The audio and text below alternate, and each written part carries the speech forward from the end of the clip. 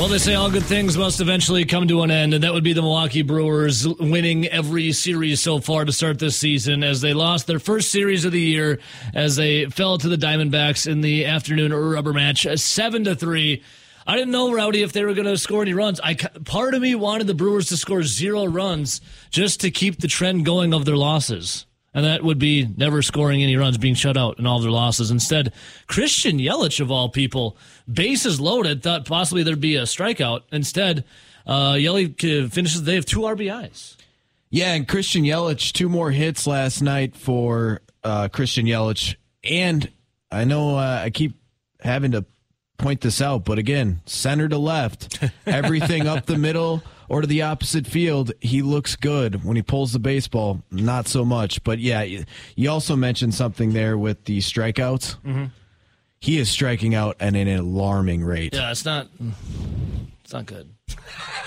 Brewers lose, though. Whatever. Jansen Junk was on the mound. Brandon Woodruff went down to the IL 15-day yesterday, and Jansen Junk, or 2 days ago, Jansen Junk was, his corresponding move. Rowdy, Jansen Junk lived up to the last name. Kind of junk out there. Yeah, 4 2/3, gave up 5 runs, 4 of them earned, struck out just 2. It is what it is, though, right? Yep. I mean, right now, if the Brewers had it their way, their starting rotation would probably be Corbin Burns, Brandon Woodruff, Freddie Peralta, Eric Lauer, Wade Miley. Those are your 5 starters. Yeah. You also have Aaron Ashby would be right in there if healthy. Adrian Hauser would be right in there when healthy.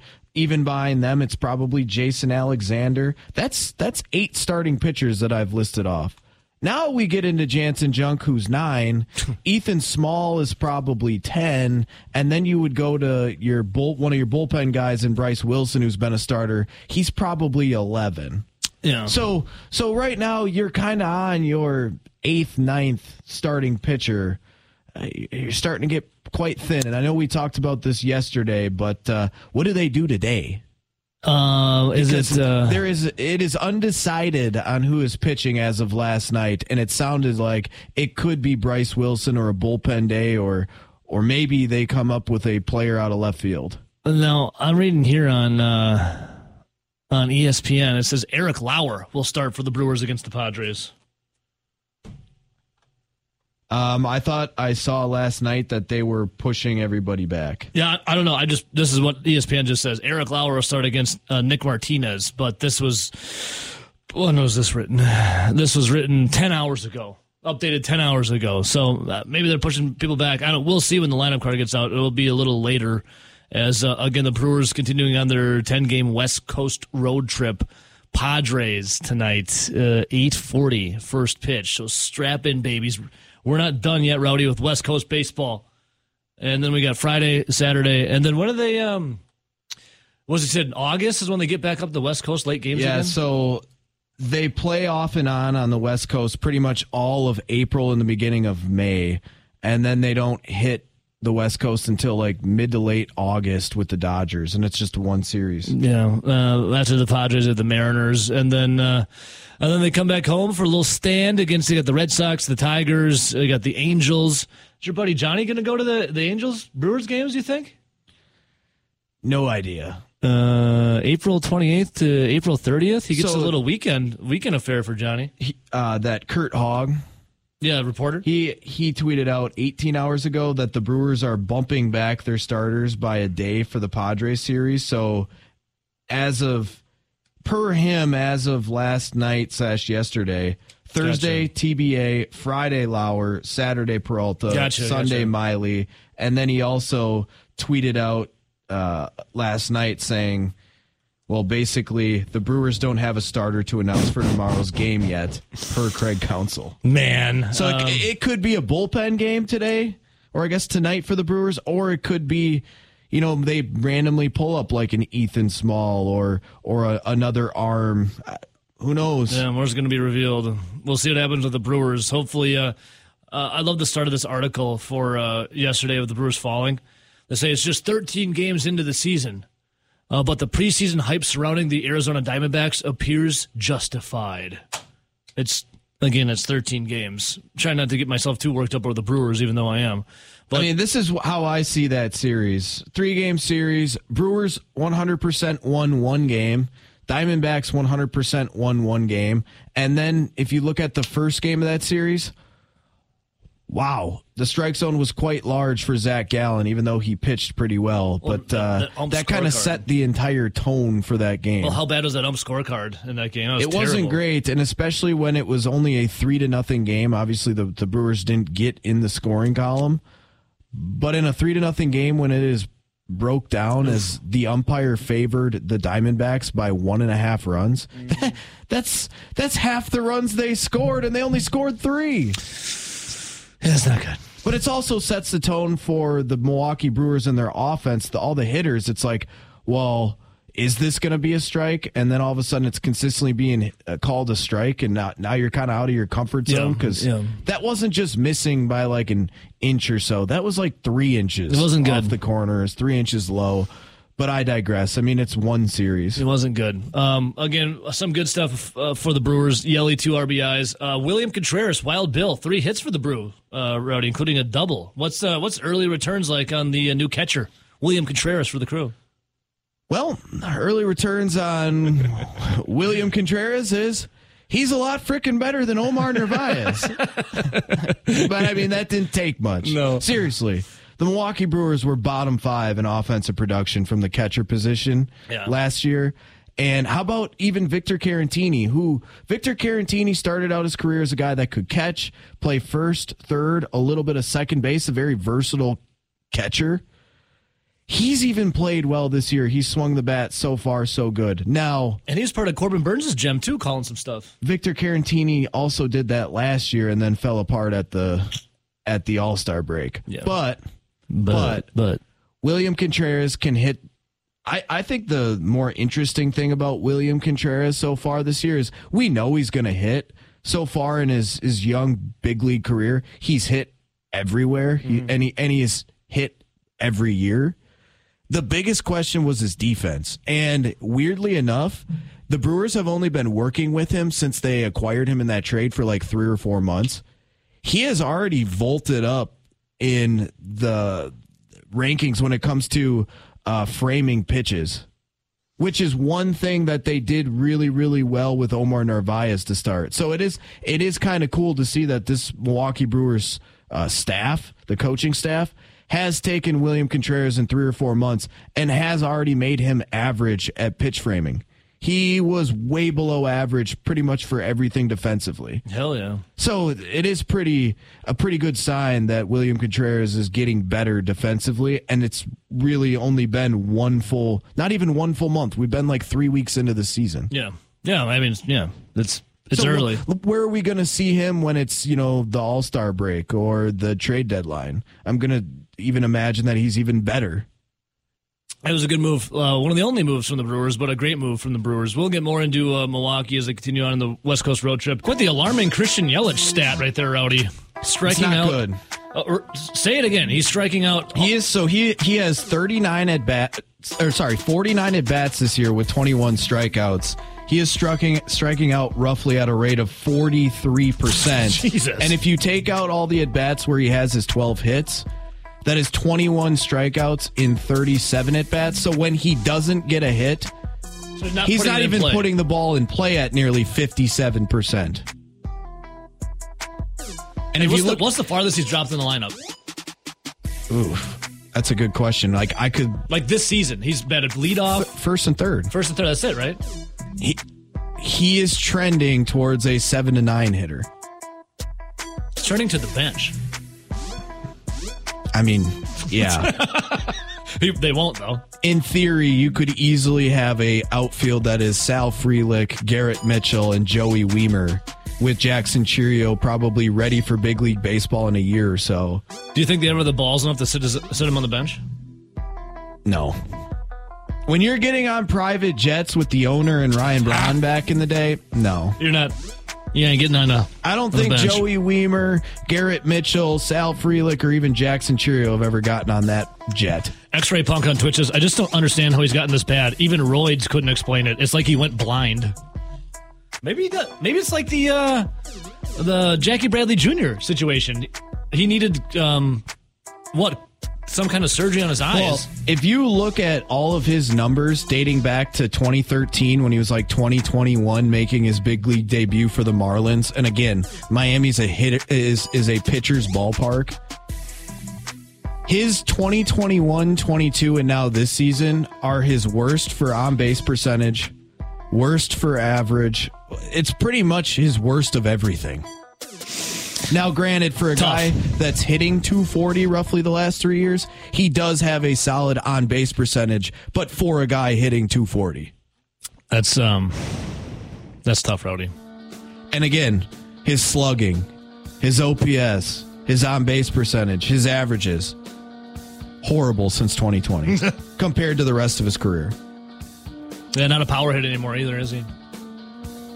I can't wait to hear anyone from the time frame of 10 to 2 to break down a swing.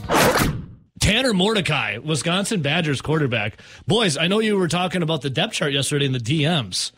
Some surprises on the depth chart, kind of. Do you want to break it down of who fell where and what was going down for the Wisconsin Badgers quarterbacks? Well, obviously, Tanner Mordecai was your one. I think pretty much once he announced that he was transferring, it was a pretty easy pick to say, oh, that's going to be your QB1 going into next year. Braden Locke, the transfer from Mississippi State, coming in at number 2. And the thing that surprised the hell out of me, because, we've heard so much about all the Wisconsin Badgers transfer quarterbacks, is Marshall Howe, penciled in as the number 3 on the depth chart as of yesterday for the Wisconsin Badger. Exactly, because he was a true freshman last year and ended up redshirting. But obviously Chase Wolf has transferred out. But he has hopped Nick Evers, the big-time quarterback recruit from Oklahoma, and obviously he had hopped Miles Burkett, who played ahead of him last year. Who's not leaving. Not even leaving. And he made that quite clear. When's the portal open back up? May 1st. No, April 15th. I thought it was May 1st. Yeah, it moved up. So Saturday? Yeah. So sometime before some places are done with spring and sometime, because Nicole Auerbach tweeted it out. Sure. Yeah, they have moved it. Yeah, it got April, moved April 15th to April 30th, from what I can see. It got moved this October, so right before, because it was originally supposed to be May 1st to May 15th. It was originally when every was done with spring ball. They moved it 15 days earlier. Yes. Would we be surprised if a Nick Evers hit the portal? How does that work if you hit the portal now? That would be pretty odd. That would be pretty tough for Nick Evers, because you have to imagine. So he spent his first year in Oklahoma. Come here. And he was in Oklahoma learning the Oklahoma playbook, which is not an air raid per se, but more of especially with Lincoln Riley leaving, it was more of a spread option. Mm-hmm. And then he would transfer to Wisconsin for, I don't even know how that would work. Yeah, I don't. He would have to wait. Could you lose in it? Because he had to re-enroll at Wisconsin for the spring semester. Yeah. So then he would have to wait, I would imagine, until after the spring semester. So then he would be transferring into another program. You'd lose eligibility. No. He would not. You wouldn't? You would just be so far behind that. Well, no. I mean, you'd enter the transfer portal. You'd go somewhere. You'd finish out your semester here. Because he would technically have. Because I saw people online be like, I wonder if Evers hits the portal now because of this. Well, he would technically have not really ever been at Wisconsin because there would have been no season. Yeah. Didn't Zach say? I think it was in one of the camps. His camp, not their camp. Ours was first. Yeah. Or his was first. That he physically might be the most gifted out of all of them, but it seems he hasn't picked up the offense yet. What is Evers? What is he? Is he a redshirt freshman? Well, here's the thing. It's he's almost like a Marcus Allen that went to Minnesota. Technically, Marcus Allen committed to Minnesota, but he never actually played there, and there was never actually a season going on. He might be a guy who hits the transfer portal again. Exactly. But he's kind of in the Marcus Allen Minnesota situation. No. He's technically enrolled at Wisconsin and he's on the team, but if he wanted to leave, in theory, he could leave because there's nothing tying him to Wisconsin. But at the same time, he wouldn't get to another program until like the summer/fall. And then it would almost be like he is a true freshman again because he'd be learning another playbook. And he would be behind any of the early enrollees that were going to be true freshmen this year because they would have already been in there this spring. So he'd even be behind them. So what? I don't know if it would really make sense. No. You'd continue to put yourself behind the 8 ball unless you were strictly just looking to straight up play right away. So Evers. But if you were looking to play right away, you probably went to Wisconsin. You would have went to like a Ball State. Because y'all knows everyone knows it's Mordecai's team. Like, this is Mordecai's here. Yeah. And then, is Evers in it for the long haul? I would have, if he's a redshirt freshman. You already have another redshirt freshman. But there's more there. Like, on Braden Locke's visit, they were supposed to have a half-hour conversation with Longo. Yeah. It turned into 4 hours of talking the offense. Another thing. That guy clearly has a step above Evers. Well, and the other thing that's big is when you talk about the meeting with Longo between Locke and Longo. Yeah. Longo was also heavy on recruiting Braden Locke out of high school. Right. So they had already previously known each other and have had contact with each other because Braden Locke was potentially thinking about going to North Carolina because of Phil Longo. Nick Evers is a guy that really didn't have any connections with Fickle or Longo. Mm-hmm. He was just a highly touted prospect that was coming out of high school that went to Oklahoma that was looking for a new school. Right. So based on maybe scheme fit when it comes to strictly like the area that Phil Longo runs or just personalities like knowing each other, familiarity. Yep. Braden Locke not only knows the playbook better because he comes from a more standard air raid like Phil Longo, but he knows Phil Longo because he's talked to him before because he was recruited by him and then ultimately decided to go to Mike Leach, RIP, and Mississippi State. Yeah. So it makes sense why he would be ahead of him now. But also, let's not forget, even if Nick Evers was a top 10 quarterback, Locke was a top 25 quarterback. Yeah. Right. Like, they're both clearly top kids coming out in last year's freshman class. Mm-hmm. Good. It could be one of those two. You wonder how many of these guys can coexist. We'll find out. Yeah. I mean, it's a good problem to have for Wisconsin. You got Burkett, who's like, I'm not leaving. Competition breeds success. I love my teammates. What's his dad saying all about this on Twitter is what I want to know. Well, I saw his mom tweet out. She's like, that's my baby boy. All right. Okay. But they're proud of him for sticking it out. It sounds like. But like maybe he knows people are leaving, so he's moving up the depth chart. But yeah, the whole Locke Evers situation. Even Marshall Howe, who in his own right was a decently regarded quarterback out of Connecticut. This has never happened. Right. This has never happened in Wisconsin football. I love talking this problem. This whole new era is wild. Yeah, and this is like an insanely good problem. This is something that Ohio State and Alabama they do every year. Seriously, it's a factory of players. You're in and you're out. And if you can't cut it, it's like you're either going to be 4th, 5th string, or you transfer out. It's like, all right, well, can our quarterback hit some receivers this year? Can we would be nice. Limit some interceptions or some fumbles?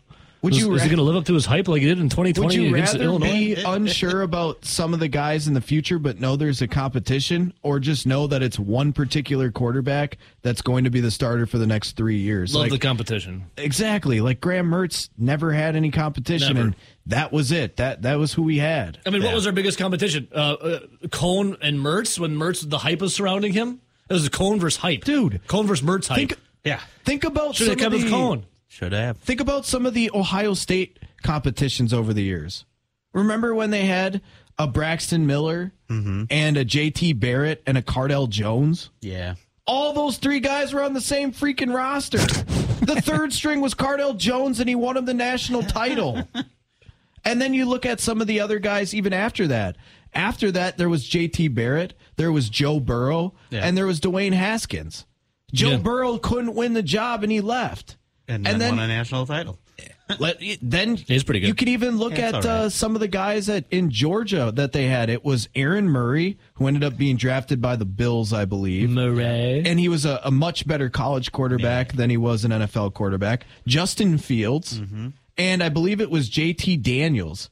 And Justin Fields and JT Daniels didn't win the job. Aaron Murray did, and they transferred out. Murray. Those are all top 100 quarterbacks. The even better one is Purdue, who seemed to make every wrong choice at the quarterback position, and everybody who left went to the SEC and became a starter there. Yeah. But these are the type of things that these blue blood programs do every single year, and they have zero issues with it. Yeah. Well, this is rarefied air for Wisconsin. Feels good. How about this? We'll take a little break, and we'll talk more about it with our guy, Zach Heilprin. Boots on the ground. Boots on the ground. At Badgers practice. Talking with the quarterbacks yesterday. Like the Tanner Mordecai is talking about winning championships. Winning. And he's ready for the launch next week. We welcome in our sports director. Big weekend coming up. Zach Heilprin. Good morning, Zach. We can't wait for Saturday, buddy. We are stoked. I thought dump and dash was like you're just dumping somebody and not even telling them you're leaving them. I thought it was a different version of ghosting. No, I mean that plays too. Do you feel guilty about doing that? I think somebody Ghosting? does. No. In our earlier years, Zach, now that we're both married men? You know? No. Wouldn't, nope, not at all. No, Zach, you're more of a straight-laced kind of guy, but I'm going to ask this question. On the dump and dash, I mean, you've hit the road. You're a road warrior, going to many Wisconsin games on the road. Do you ever feel guilty about pulling up to a gas station, not buying anything, using the facilities, then leaving? No. Yeah. Not at all. No, yeah, same. Where else am I supposed to go? I'm just supposed to go outside? Like, I don't need to buy it. Why would I need to buy it? You'll get a ticket for that outside. Well, I mean, what are you supposed to do? What would you rather get, a ticket, Zach, or hassled by a gas station employee? Hassled. I've literally never been hassled by a gas station employee. Same. Like, why would they be hassling? Like, do you think that it goes into their pocket? Like, if you buy something, it doesn't. They're getting paid no matter what. See, here's the thing. Here's the twist. Nelly and I just don't care. RJ will like pretend to look at some things in the aisle before he does it. Or he'll pull either side of the aisle as you're walking down it. Or he'll pull up to the gas pump and pretend like he's going to get gas. I've done that afterwards. Before. He's too nice. He's a nice guy. I couldn't care less. See, I'm picturing like most of the gas station employees, like you kind of mentioned, is going back to the movie Superbad, where the guy is just kind of there and he's like, "Really? You spilled stuff?" like they don't care. Yeah, they don't care. Zach, no, they don't care. Here's what we do care about: Wisconsin football. Spring practice. What, number 9 today, Zachy? Yes. Yeah, I'll be on the field here in about 35 minutes. Yep, boots on the ground. Let's go. Zach, but you met up with the quarterbacks yesterday. They had some media availability. Tanner Mordecai saying everything that we want to hear, talking about bringing a national championship to Wisconsin, how Luke Fickell will win one at UW. What do we think of the words from the confident Mordecai? I was going to say confident Mordecai. He's got a little bit of a different air about him. Like, Graham Mertz had confidence, but I don't know if it was real. There were, you know what I mean? Like, it's not like it was fake confidence. Like, I think that he believed in himself to a point, but would you say, Zach, that he said all the right things on the podium? It didn't just necessarily turn out the right way on the field. He always said the right things on the podium. I don't necessarily know if it was always the right things everywhere else, too. But it certainly didn't always result in a very good play on the field. So, yeah, it's kind of irrelevant what you say. Like, if you're going to sit there and say, I'm this and I'm that and we are this and we are that, and just then go out and not play well, I always respected Graham for coming out and talking about you afterwards. But at some point, you need to stop talking. You just need to go play, and we'll see what happens with Tanner Mordecai. But he's proven. He's a proven commodity. 72 touchdowns the last 2 years. He said that he came to Wisconsin. I mean, he was 90% sure he was going to go to the NFL. He heard some stuff from NFL people that he didn't really like about where he's going to be drafted, and so he came to Wisconsin because he wanted to prove that to those scouts and everybody else that what he did in the AAC can be done. He can do it in the Big Ten. So that's why he's here, and he's very confident that they're going to So that he's going to be able to do it, and that the team's going to be successful. let me ask you this, Zach, on Tanner Mordecai, before I ask some more about the quarterbacks and the depth chart release. Single-season passing leaders, top 5. Russell Wilson is number 1, 3,175 yards. We were having this conversation Monday or Tuesday. Do you think Mordecai can pass Russell Wilson as the single-season passing leader for the Badgers? I think it's going to be tough, but I'll say this. I did an interview yesterday with Casey Rabach, who is a former All-American center. He's now inside the recruiting department there, and we're asking him about the offense and like what he expects from the offense. And he said 3,000-yard passer and 2 1,500-yard rushers. And I'm like, what? Zach, that's exactly what I said to Ebo. We looked up Mordecai's stats, and obviously he was coming from an air raid type offense at SMU. He's went over 3,500 yards every single year, but he didn't have a Braylon Allen or maybe necessarily the same type of offensive line. But that was my guess. He would still get to about 3,000. Yeah, but I'm saying they're saying we're going to run the ball down people's throats to the point where we're going to kind of do what they did at North Carolina, and then you're going to have a 3,000-yard passer. So the expectations are extremely high, and maybe I just need to start thinking differently than I have about Wisconsin for a long time. And maybe it's certainly a possibility, and they'll get it done, and they'll throw the ball all over the place and run the ball down people's throats and be putting up 40-some-odd points a game like they did in 2011 with Russell as quarterback. I guess it's certainly a possibility. I'm not going to sit here and say it's a guarantee, but they seem to think that that's going to be the case.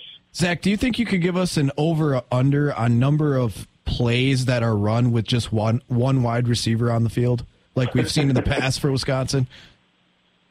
I would say less than 1%. Zach, you said number of plays. Half of a play. Zach, can we set an over-under on how many times we'll see a Wildcat formation this year? Wow. That also is going to be very low. Yeah. I could maybe see it on the goal line, not the Wildcat, but the other, maybe going one wide receiver when you're on the goal line. But I still think they're almost. They have 3 wide receivers on the field, probably close to 80% or an 85% with Phil Longo at North Carolina. It was by far the most of any formation they used. So yes, I don't think they're going to be seeing a lot of Jack Dunn one wide receiver formations. Tough. And that's just such a change, because when's the last time Wisconsin probably felt super comfortable running out 3 to 4 wide receivers every play? Maybe the most comfortable would have been when they had Quintez Cephas, Danny Davis, and A.J. Taylor. Well, and you're forgetting Kendrick Pryor as well. And Kendrick Pryor, yeah. They had 4 guys. Wasn't it the, what did they call it? It was the something 4. Oh, what? The hell was it?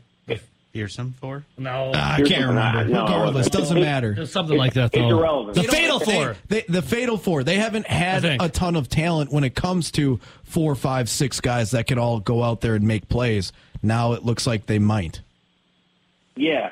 And, look, a lot of those, that was one of their better receiving corps when all 4 of those guys were ready to go in 2019. And they obviously played together in 2017 as well before Quintez got hurt. But, yes, their wide receiver crew is deep. We've seen guys up and down it make plays.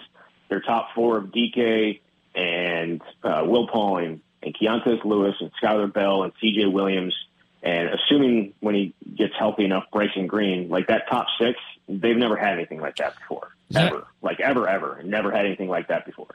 Zach Halpern, our sports director, joining us right now. Be sure to check out his The Camp. This is The Camp. I know Wisconsin does their The Camp, but Zach says The Camp. The Camp. Is that copyrighted? Yeah, how's it all work? Because weren't you the trailblazer? I have no idea. It's hilarious. There's the Camp podcast, there's the Camp video series, and there's also the Camp message board. So, but yours is. It is covered. It is all covered. Yours is the premiere, The Camp. So, Zach, be sure to check that out. Also, Kenny and Heilprin, another rousing edition tonight, 6 to 7, in studio this time. But, Zach, something else that we were talking about before you came on, and it's usually for Wisconsin football, you knew who the quarterback was going to be. There's never really much competition. And you're like, all right, let's see if you can actually hit some wide receivers, limit some turnovers, yada, yada, yada. Tanner Mordecai, number 1, Braden Locke, number 2, Marshall Howe, number 3. What's going on with this depth chart? Where the hell's Nick Evers? Nick Evers is still in the process of, I think, learning and understanding the offense. Phil Longo's not going to put you out there and get reps unless you know the offense. He had actually really good one-liner that's right now it's blanking on me, but it was essentially if you don't know the offense, you're not going to get the reps in practice. If you're not fully in control, it hurts everybody else like that. Sometimes he talked about how at Ole Miss they just threw a guy in there that had the most athleticism and the best arm because that's what they wanted in that offense, and it hurts everybody else. So he learned that there, and he hasn't done that yet. I mean, he's had other guys that are extremely athletic and have the best arms, but they don't know the offense, and it hurts the rest of the players trying to get up to speed with it. So Nick Evers currently, he's getting reps. Marshall Howe was the number 3 quarterback at practice on Tuesday. It's kind of, rotated a little bit between him, Nick Evers, and Miles Burkett. But, yeah, I mean, it's an offense. It's an understanding the offense type of thing right now for Nick Evers. So Braden Locke and Tanner Mordecai each had a little bit of a leg up in some of the offensive schemes that they ran at their previous stops. And so they were kind of able to hit the ground running, and Nick is having to play catch-up a little bit. Nick, you can go ahead. No, I was just going to say, it makes sense with Braden Locke, the fact that Longo was actually recruiting him when he was at North Carolina, ended up going to Mississippi State. It ran a more, prototypical air raid offense where Nick Evers came from more of like a shotgun spread. So it makes sense that he's a little ahead of him. It does, and Braden Locke actually worked not just the air raid, but he also ran very similar offense in high school with some of the RPO stuff. So that has also helped. And obviously Phil Longo recruited Tanner Mordecai coming out of high school too. And so, yeah, and he's obviously got the experience with it. The other 3 are still, working to get up to speed on it. What's Miles Burkett up to? Same. Yeah. Same. Well, you have to just imagine like him and Marshall Howe, being that they were at Wisconsin last year, they're running a pro style offense. Now, I don't exactly know the specific offense they were running in high school, but just being at a program where you're running a pro style offense, that's quite the change all of a sudden going to an air raid. That's a lot of learning. I mean, Miles Burkett ran a little bit of a spread offense and hurry up offense in high school at Franklin. So, and I'm sure, I guess I don't know exactly where, what Marshall Howe's background was. He is a walk-on, obviously, and hasn't, and didn't really have any true Division I offers. So, but yeah, it's a big change, I think, obviously, and people are going to see that when they come out for the launch on next Saturday. The launch. Yeah, so which is essentially just going to be a glorified practice. So be expecting that, but yeah. You think Luke Fickell's going to get on the mic and hype everyone up? He seems pretty like a big hype guy. Well, Phil Longo's a big hype guy too. We're going to get like 2 MCs just crushing it. I think that they probably should throw Brady Collins, the strength coach, on there. He would. Oh yeah, dude! I've seen those videos. That guy gets super hyped. Hell yeah. Zach, another thing I wanted to talk to you about was some of the. Rowdy wants to know if you can be the hype man this Saturday for you. Oh, that'd be awesome. That's what he wanted to ask you. I'm all right. Oh, okay. Sorry, Rowdy. Your other question? I wanted to ask you a little bit about some of the 2024 recruiting, because obviously in the last week or two, the Badgers have picked up more recruits, and more specifically in-state recruits. And I know we've talked about this a little bit, but no one's ever going to confuse the state of Wisconsin for like a Georgia, a Florida, a California, or a Texas when it comes to, football talent. And I believe you mentioned it last year, the 2023 class, there was only like a couple of kids that were really, Division I standout type players in the entire state. And now there's close to a dozen. And one of the big question marks for Luke Fickell was he's an Ohio State guy. Is he going to be able to come in to the state and protect the state? Well, it seems like he's pretty much gotten every recruit so far that's committed, and they're in the state of Wisconsin. And there's a number of kids in the state of Wisconsin that are Division I caliber athletes this year. Yeah, in the 2023 class, there were 2 kids that ended up going to Power 5 schools. Nate White, running back, he's coming to Wisconsin. Then there's a guy that's going to Vanderbilt. So not exactly a ton of talent in the state. 2024 is completely different. There's 11 guys with Power 5 offers, most of which have offers to Wisconsin. The ones that they've picked up so far haven't been the best ones, I'll say that, yet. But yes, Landon Gauther, the linebacker they got out of Dayport yesterday. I believe he's the 8th-ranked player in the state. Had offers from Stanford, which is obviously where a significant portion of Wisconsin's staff from last year is. So they knew him and they wanted him out there. Really smart kid. So they got him in the fold. They got Derek Jensen, the tackle out of Arrowhead last week. Was it the week before? And so I think he was ranked 5th in the state. And Rob Booker, the tight end out of Wanakee, I think is ranked 4th in the state. It's the top 3 guys, though, that they're I think will come down to decide whether Luke Fickell is able to lock down the state and how much they want those guys to. I think that there's been I don't know if there's they want those guys as much maybe as some of the previous staff does. But there's 2 kids at Waukesha Catholic Memorial and Donovan Harbor and Corey Smith, their offensive lineman and running back. And then there's another guy in Mukwonago and Peter Roy who's getting offers. Those 3 guys have offers from most of the top programs in the country, at least in the Midwest. And so if they can hold on to all those 3, it'd be a great start to locking down the state, which for the most part, Paul Chryst was able to do. A few guys escaped, especially in that really talented 2022 class. So, yeah, I mean, it's going to be a challenge. Every big program in the country coming after these guys. But so far, off to a good start. But those 3, I think, will probably decide what people think about Luke Fickell's ability to keep kids in state. And I feel like with Luke Fickell bringing in some of these transfers, and then right away it was like, here's a 4-star, here's a 4-star. Some of the people, I guess, are maybe down a little bit when seeing that a 3-star commits, especially if it's a 3-star, from the state of Wisconsin. But over the years, Wisconsin has grabbed a lot of offensive linemen or linebackers, tight ends, running backs, whatever, that are 3-stars that end up being some of their better players. Yeah, and that's the way they've had to be successful. And recruiter rankings are what they are. If the staff likes him, they're going to offer him and go after him. So, they like Landon Guthrie, even though he's a 3-star recruit, right? So, same thing with Rob Booker, same thing with Derek Jensen. They like the kids. They think they can turn them into really good players, and that's always been the case in Wisconsin. It's recruit and develop. I think it's always been this way, and I don't know, maybe it's a little bit different in the class of 2024, but I feel like Wisconsin kids in the state are always a little bit underrated. That's why some of the guys that, they get to walk on back in the day, like a Joe Schobert, he obviously is a really, really talented player. And same thing with Zach Vaughn, same thing with Alec Ingold. I know those guys didn't walk on, but they were kind of lower tier guys, and they turned out to be NFL players. And the same thing with Joe Schobert. So, I think Wisconsin recruits, Wisconsin players are always a little bit underrated. I agree with you. And for one example, too, it's like Leo Chanel. Well, he's playing in a state of Wisconsin where it's not seen as a great football state, and then he's playing at an extremely small school, so he's not, seen as playing the best competition. Yet those guys come in here and become NFL players. Yep. Zach, dynamite drop in, and thank you because you knew I had a break. Well, I don't know what I don't know what I mean. Well, you could feel it. You could feel the break. Woefully late. Hey, Zach, really excited for Saturday. Can you at least promise a dance with myself and maybe Rowdy? Separate dances. I can promise I'll watch you guys for sure. I would like doesn't even have to be a long dance, Zach. Maybe we do the chicken dance together, or the Cupid shuffle.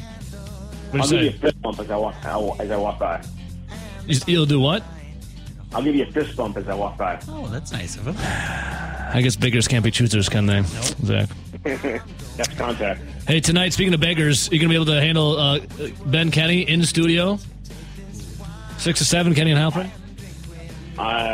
Yes, I don't see why not. I mean, I feel like that's been a domination kind of thing. I mean, Zach, we love you, buddy. Dominating that conversation. Well, yeah, it's you. All right, guys. I'm sorry I can't be there to be your hype man like I was at Monk's. That was fun. You singing Ben Kenny and me just hyping you up. Zach, we love you, buddy. Can't wait for Saturday. A real heartbreaker himself. Rob Reichel, Forbes.com, Conley Media. Robbie! What's up, Rob? Good morning, boys. What's happening, brother? How we living? Oh, we're living great. How you living, Evo? Better now that you're on, Rob. I mean, I'm good, but now I'm better. You know what I'm saying? We were just lamenting over all the Aaron Rodgers news or lack thereof, talking about now some draft compensation potentially coming out. Rob, how over the story are you right now? Well, I'm hoping you turn this up real quick for me because you know that Annie's back in town. Oh, here we go. I'll turn it up, Rob.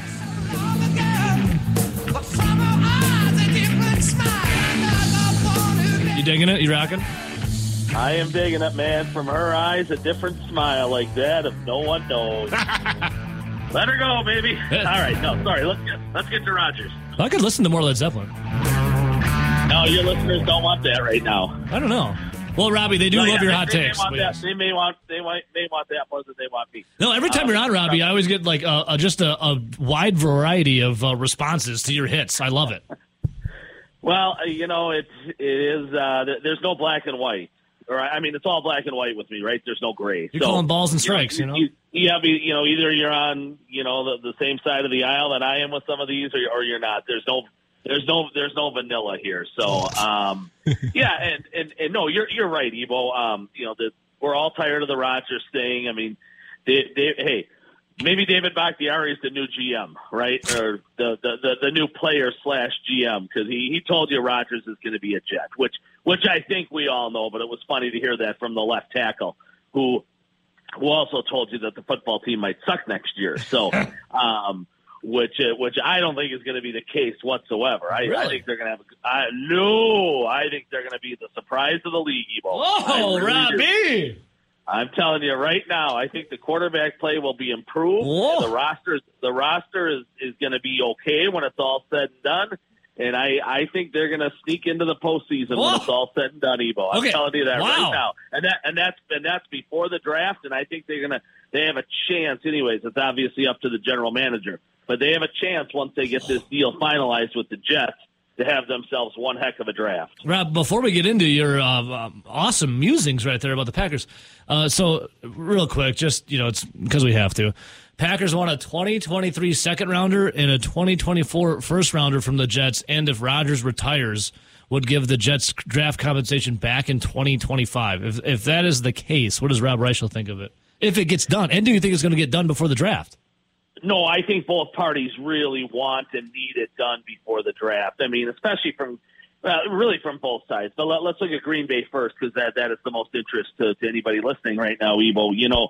They have to find more weapons right now for Jordan Love. They simply don't have enough. And I think this is going to be a draft where they go, let's say, 7 out of 10 offensive side of the ball, something like that, and they try to load up the playmakers. But let's just start at wide receiver.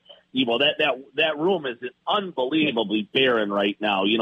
Dobbs and Watson are the only two guys on the roster really that have done much of anything. And you're talking Dobbs had 42 catches last year as a rookie. Watson had 41.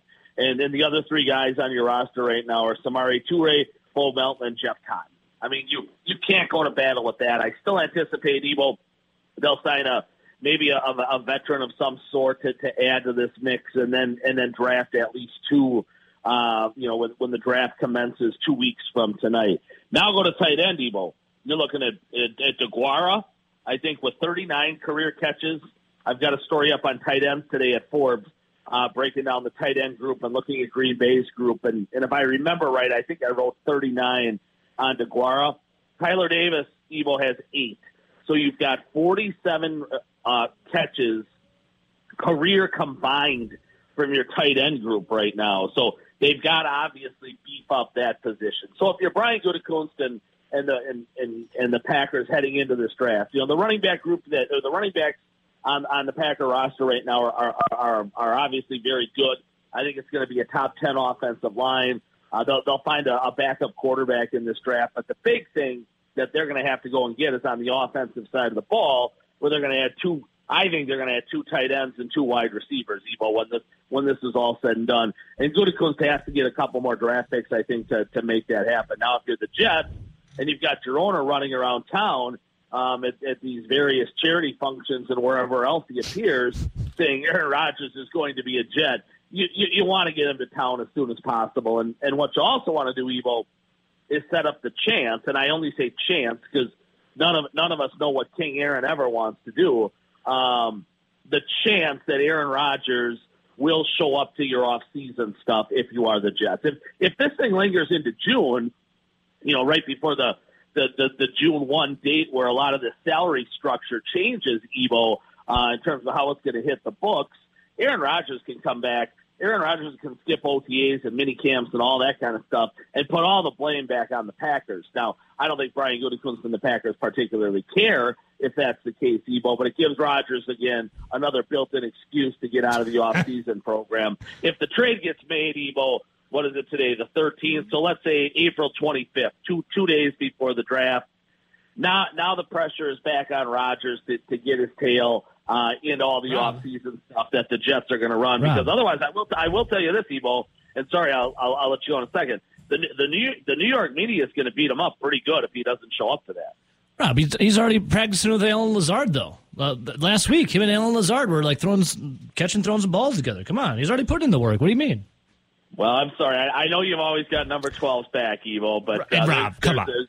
And I know you're teasing me, but there's more guys on a football team than a number 3 wide receiver who's a good blocker. I think Rodgers will handle the New York media. He told Joe Biden to F off, too, when Biden was like stumbling all over his words and his feet about him trying to get jabbed. So I think he can handle New York media all right. Robbie, do you think it's weird, though, that all of a sudden it's a concern to get Jordan Love more weapons when it was essentially the same tight end and receiving room that it is now with Rodgers the last couple of years?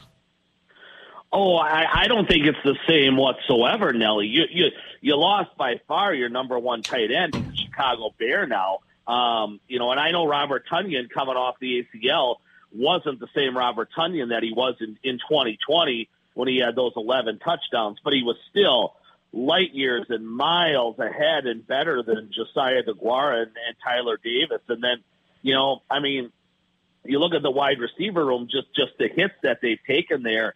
And let's call it the last 14, 15 months, right? Starting with Devontae Adams and going to MVS and Equinemius St. Brown. And none of these guys after Adams are obviously Pro Bowl players, but then he loses Alan Lazard, who they were trying to tell you was the number 1 wide receiver on the roster last year. And there's no question he was their number 1 target in goal line situations. He and Rodgers had terrific chemistry, inside the 10-yard line. They've cut Amari Rodgers. They've cut Sammy Watkins. I mean, that whole room is dramatically different. I mean, it's almost empty right now, Nelly. There's only 2 guys really on the roster that are, that we know are NFL players. So they need a lot of help there, and they need it on draft weekend. Would you say maybe not necessarily the same exact names, but caliber of play being kind of where it was? It's worse because there's the lack of numbers, but the room that Rodgers was throwing to it's not like it was great.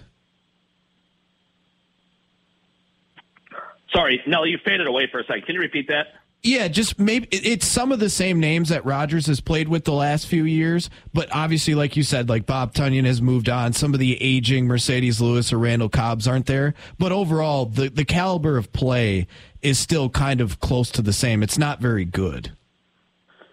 Well, up until the 2022 season, you had the number 1 wideout in football, right? I mean, and even last year, say what you will about Bob Tonyan, he's still a middle of the pack tight end, and maybe as high as between 12 and 15 when it's all said and done. I mean, he was a very serviceable starter, and right now, I mean, Nelly, I don't think they have a starting tight end on the roster. I mean, if they have to go to battle tomorrow, it's Josiah DeGuara, obviously. And you're talking about a guy there who's averaged 13 catches a year for his first 3 seasons in the league. So, no, this is by far, Nelly, the thinnest that I can remember the wide receiver and the tight end room being now. Now, I will say this. I mean, both Watson and Dobbs have the ability, I think, next year as they become possibly the 1 and the 2 in the pecking order in that wide receiver room, to be guys that can push 80 catches, each of them. And they can blossom, I think, down the road into a really good 1-2 combination when it's all said and done, Nelly. But at this point in time, they haven't done that yet. And I think they need, they need a slot guy. Obviously, Cobb's not going to come back. I failed to even mention him. They're going to need another outside weapon. They'd love a guy who can certainly run and stretch a defense, because that's what Watson can do right now. But Dubs is obviously more of a possession guy, so you'd have 2 burners potentially on the outside. You'd have the possession guy in Dubs. They could find a slot guy. I mean, if a guy like TCU's Quentin Johnson is sitting there at 15, Nelly, I fully expect them to go and draft that guy. He could be he could be a bona fide, legit number one within 12 months, and all these guys then slot into a 2 and a 3 spot or something like that. And now your wide receiver room is unbelievably young. You've got guys all in their young to middle 20s growing up here with Jordan Love, whereby let's call it 2025, you could have an absolutely outstanding group of pass catchers, and if Love develops, you could have a top 10 or 12 quarterback where your passing game could be right back into the top 10 of the National Football League. Pencil this in right now, Rob. My way too early prediction for the receiving core, I actually think Bo Melton will be serviceable for the Packers. Great first name. I will pencil that in, Nelly. Serviceable, as in if he's your fourth receiver, I think he could be decent. So what do you call decent, Nelly? 30 receptions? Yeah, 30 receptions, 450-ish yards, something like that. All right, I will give you the over/under on Bo Melton catching 30 balls, and I will take the under. Hey. And you, I'll tell you what, you can set the odds. And you can set the dollar amount, Nelly. Rob, you don't have to write this down, by the way. Rowdy will never forget this. So you do not have to write it down, okay? Hey. Well, I know. Rowdy's got the hottest podcast on gambling in town. So Winner's Take. Are we doing a new one today, Rob? Yeah, new one drops today. No, hey, 6-2 in the last two pods, Rob. It is great stuff. I'm going to be listening close as the NBA playoffs are here because I know nothing about the league. Rob, I'm glad you bring up podcasts in the NBA. I'm going to switch gears here on you. I have a question for you because I'm very curious because you personally know him. You do a podcast with him. His name's Gary Wolfel. You guys do a Packers podcast, right? Still? Yes, we do. Yep. Good man, Gary Wolfel. That's my question for you. Gary was taking a lot of heat, Robbie, about his Thanasis and then the Kumbo article about the I mean, this is not you defending or whatever about Gary. I was just like, does Gary hear the people chirping at him about his Thanasis article or stuff? Does Gary stirring the pot, or is he just calling balls and strikes too? When you've been around as long as Gary or I have, you just kind of tune out that noise and especially in today's world, I mean, it's funny. When I would have got started in this business, and Gary's 15 or 20 years older than me, Evo, back then, maybe somebody left you a voicemail or something like that on your phone at work, and now 800 people can light you up on Twitter or something like that. I tell all the young kids that I talk to in this business, Evo, don't pay any attention to that. Just stay true to what you believe. Yeah. Stay true to your sources. Stay true to your story. And, all that Twitter noise or whatever fades away pretty quickly. And I honestly, Evo, didn't see what Gary wrote there. But I'll tell you what, knowing Gary like I do, I'm sure he paid absolutely no attention to what anybody said to him on social media afterwards. He loves stirring it up with the Bucks, and I love him for that. He does love stirring it up with the Bucks. Yes, essentially, Rob, he said that Thanasis isn't an NBA player, and he's only on the roster because he's Giannis's brother. But we all kind of know that. Yeah. I don't think that is breaking news, right? But people were just why'd you write this? It was pretty funny. It's much like the Ellenson brothers going to Marquette. It's much like the Davis brothers going to Wisconsin, right? If you have to take the brother to get the superstar, you do it. I think it's called the cost of doing business sometimes, Robbie. It's a tax. Yeah, the Thanasis tax. Hey, Robbie, real quick, buddy. What are we thinking of the Milwaukee Brewers? I know they just lost their first series. Corbin Burns finally looking good, and one of the best teams in the majors. What are we thinking of the Brew Crew? What are they, 8-4? Is that right, Evo? Hell yeah. Tied for the third best record in the league.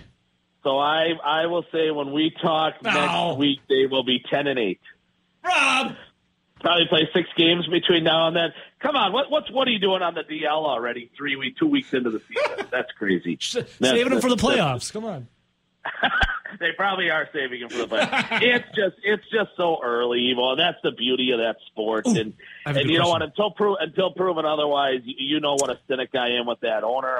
I'm terrified for the fan base that there'll be 15 games over 500 when we get to the trading deadline, and he sends Bernsey or Woody or somebody like that on, and Adamas out of town. And now if you can send Yelich out of town, Ebo, I'll now we're talking. I will throw a parade in downtown Milwaukee for Mr. Antanasio. But assuming that nobody wants that $30 million a year contract, and here's my question: nor should they for a man who strikes out 2.5 times a game.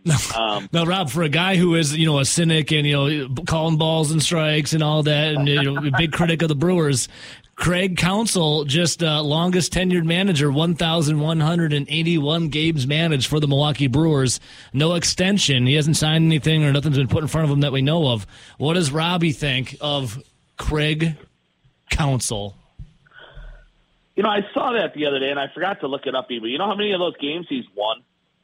What was his winning percentage? Like 5 or it was like a 51-ish%. I'd have to go look. So he is over 500. Yes. I'm actually surprised by that. So 1181, huh? I mean, so he'd have to have won 590 to go 500, and you're saying he's better than that. You guys know this as well as anybody, right? He's got kids who are 515, Rob. 405 wins, 405 wins, 381 losses. Well, that doesn't add up to 1181, though.